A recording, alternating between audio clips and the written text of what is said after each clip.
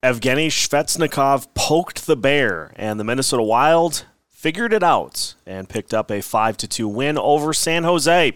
We discussed the win, Marc-Andre Fleury's performance, and building off of this game into Arizona tomorrow on tonight's Locked On Wild Postcast. You are Locked On Wild Postcast, part of Locked On Sports Minnesota, your team every day.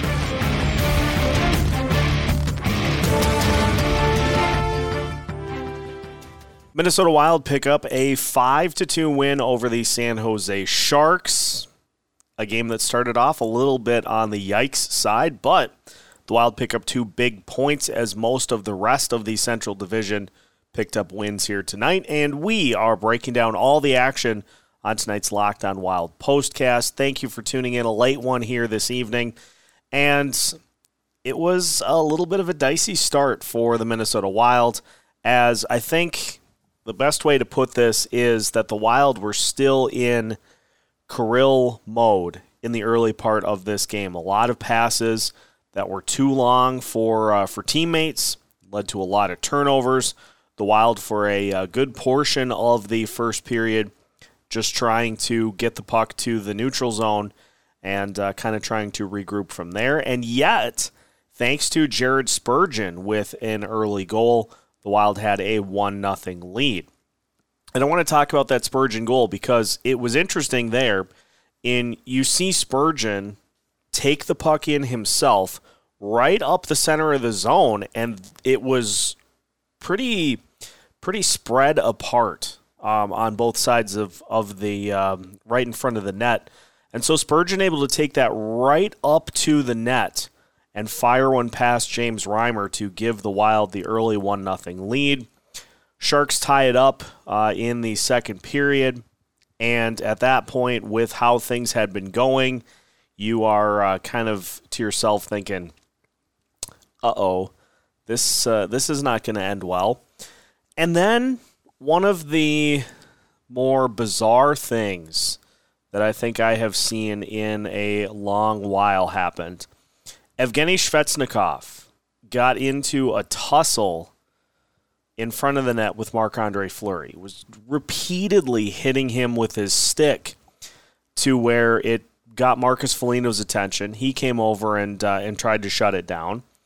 It continued, and it seemed like after that play happened, the Wild flipped the switch, and they went from suddenly trying to play Kirill hockey without Kirill to playing the style of hockey that it's going to take for them to win games during this stretch. They were very physical after that. They played more of a simplified, slow-it-down type hockey. They got bodies to the net.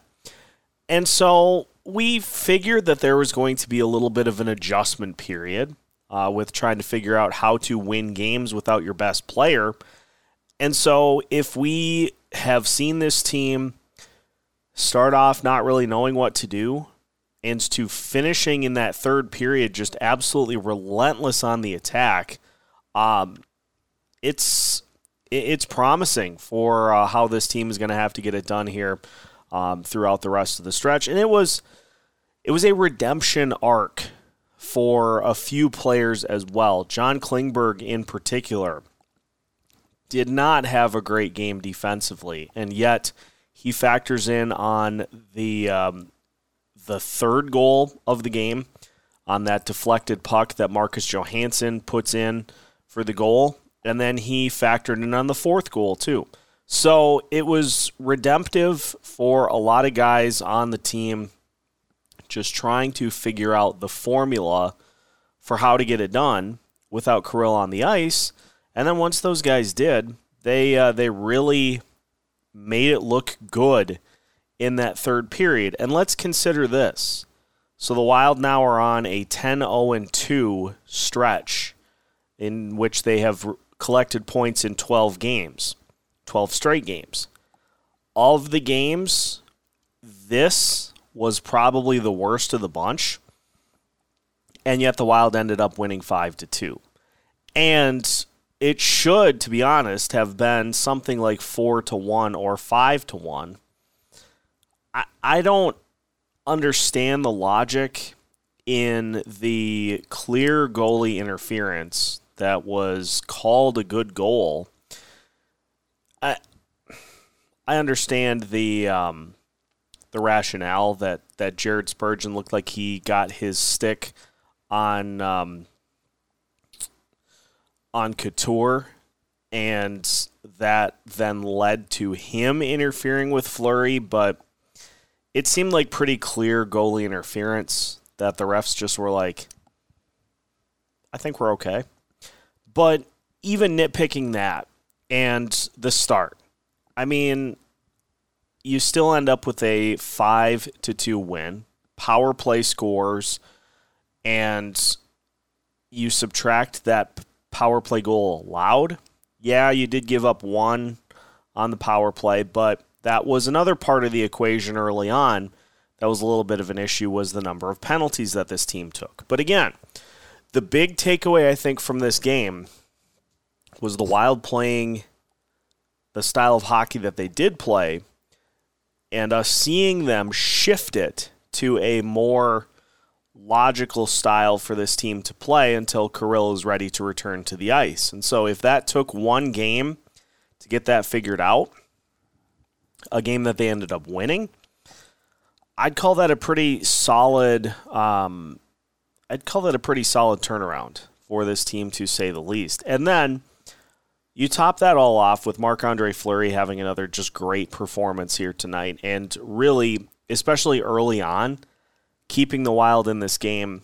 And both him and Philip Gustafsson have done this time and time again this year, where they just continue to put up solid performances to keep this team in games. And Brett Marshall tweeting out Fleury's numbers from tonight. A game after Fleury stopped 22 of 23 high-danger shots, Marc-Andre Fleury stopped 14 of 16 against the Sharks. 36 of 39, and we're not just talking shots here. We're talking high-danger looks, those looks right up in front of the net that are the best opportunities for opponents to score. Fleury has stopped 36 of 39 high-danger chances in his last two games, which is just an insane number. .923 high-danger save percentage, which is just phenomenal. Brett also mentions that Fleury has a 4.51 goals saved above expected in those two games as well. And so the last two times in which Fleury has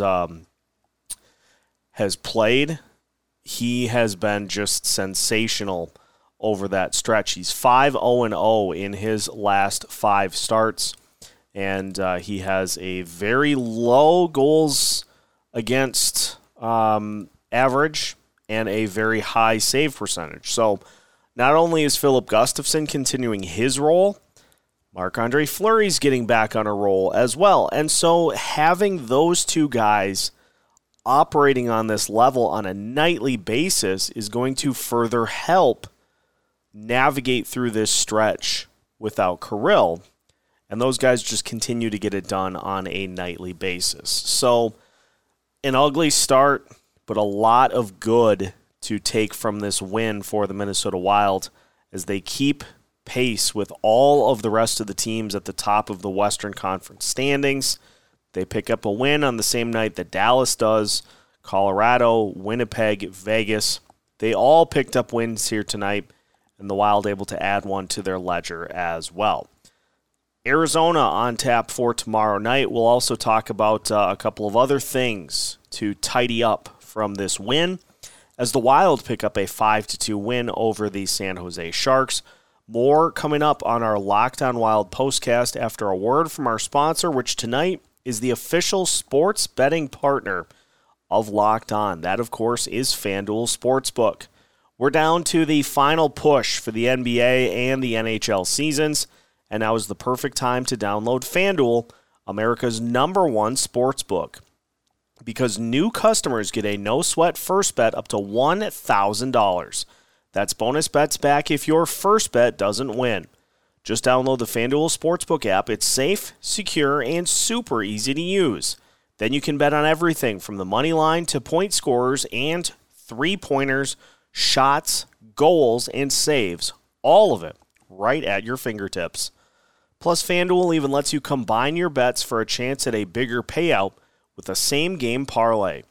So don't miss the chance to get your no-sweat first bet up to $1,000 in bonus bets when you go to FanDuel.com/LockedOn. That's FanDuel.com/LockedOn to learn more. Make every moment more with FanDuel, official sports betting partner of Locked On. Minnesota Wild pick up a 3-2 win over the 5-2 win, over the San Jose Sharks. And the Wild now 10-0-2 in their last 12 games. And let's look at the special teams as well, because I know the penalty kill gave up 2 goals, but you take the one that was pretty clearly goalie interference, you sweep that off the board, and the other goal given up on the power play tonight for the Sharks was just a rebound that came free, and Fleury had sprawled out to his right to make the save, and there just was too much of the net open on the left side that led to the tap in there. But, you know, that has been one of the rare off nights for the penalty kill over the last, 15 games. And so it's one that, especially considering this was kind of the transition game for the Wilds to get used to that post-Kirill style, that's one that I think you can overlook, because I'll say it right now, I thought the power play did some pretty good things tonight. They did get 1 goal from Matt Zuccarello, and that was one on a nice feed in front that he was able to jab past Reimer. I mean, we saw some intriguing things on that top unit, being able to come away with some opportunities in which we saw Joel Eriksson Ek just start to really step up and try to jam the puck free past Reimer as that behind the net guy. I like that. I'd like to see more of that happen. And, Boldy had some good looks. Zuccarello had some good looks. And so even though the power play on their multiple opportunities, I thought it was a step in the right direction for the Wild's power play, that hopefully those guys can spread it around a little bit more in the wake of no Kirill Kaprizov.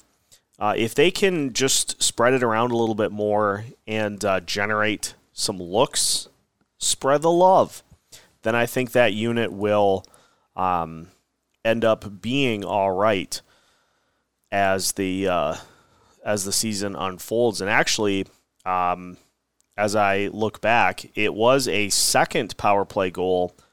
There was one for Freddie Gaudreau as well.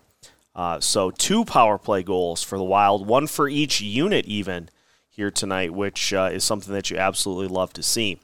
How about the sauce, though, by Matt Boldy on that backhanded empty net goal from, all the way down on the other end of the ice? Just trying to clear it out, and he ended up putting it in the net for a big goal for him. Boldy's starting to show some signs, and if he can get on any bit of a roll down this stretch with Kirill out of the lineup, that's going to be massive for this Wild team to try to get themselves back into and continue the role that they've been on here for the last couple of weeks. So it was a good step. It was a good step for the Wild here tonight. Great performance by Marc-Andre Fleury, and all in all, we saw a nice transition from one style to the next for this team that hopefully will continue as the rest of the season unfolds. The Wild will have the Arizona Coyotes on tap tomorrow night, and don't ask Arizona if they're in the running for Connor Bedard, because they just continue to play everybody tough. They took Colorado to the absolute brink tonight. The Avalanche had to beat them in overtime 3-2. And for the Coyotes, they have won 2 out of their last 3. They beat the Predators 4-1 and the Blues 6-2. So it's a team that the Wild can't take lightly because, well, the last time that happened, the Wild ended up on the losing end. So use this as a good stepping stone to continue forward and to play more of a physical style, more of a possession style, and just simplify things down a little bit for this team. And I think they should be able to continue this role even with Kirill out of the lineup. So Philip Gustafsson should be in net tomorrow, and hopefully for the Wild, they are catching Arizona on the second night of a back-to-back as well. Should be interesting, and we'll have you covered for sure. We'll have a pregame for you tomorrow, as well as a postcast after the game. So make sure that you take the opportunity to follow along with Locked on Wild wherever you listen to your podcast. You can also follow us on YouTube and keep an eye on us on social media as well. We've got all sorts of different ways to keep you up to date on everything going on with the Minnesota Wild, all part of the content available, and new episodes every Monday through Friday as part of the Locked on Sports Podcast Network.